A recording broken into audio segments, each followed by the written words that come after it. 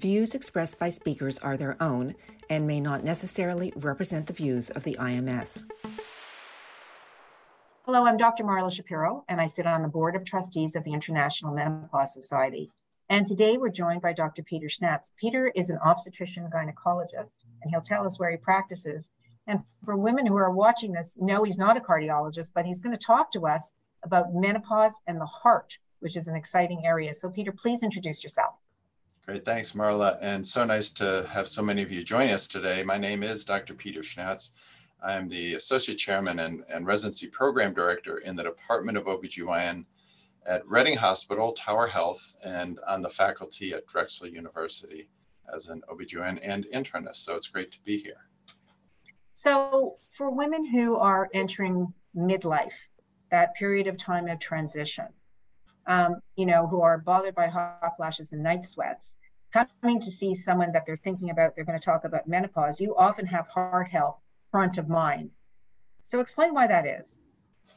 Exactly. And I think a lot of times women forget that heart disease is the #1 killer in women in general. And all women, that is the condition that they really need to keep front and central in their mind in terms of what are the risks and what can they be doing to help prevent heart disease throughout the course of their life.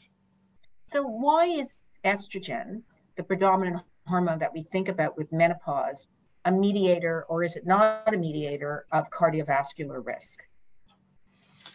So estrogen is not just a reproductive hormone. There are actually estrogen receptors in many areas of the body, believe it or not. And so even in the heart, on the vessels leading to the heart tissue that supply blood and oxygenation to keep the heart healthy, those vessels have abundant estrogen receptors.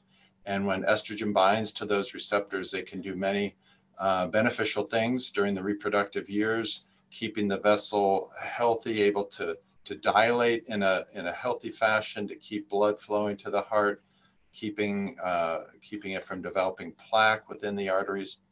At a certain point, unfortunately, we don't like to think about it, but as we all age, our blood vessels do begin to become atherosclerotic, fancy word for meaning heart disease or vessel disease. But as that happens, the estrogen receptors are lost. And then those potential positive things are lost and they can become potential risky things. So there's a timing factor there where earlier on, the estrogen can do things that are healthy. Later on, they may do things that are less healthy and even potentially dangerous.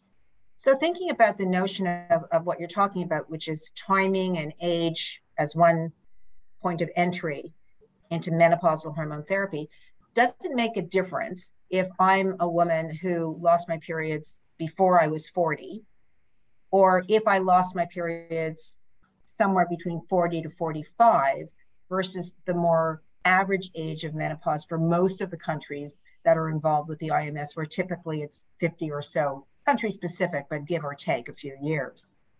Yes, it makes a big difference. And so a lot of the data that women hear people talking about and maybe debating is in patients who are post-menopause, 50 to 80-year-old women.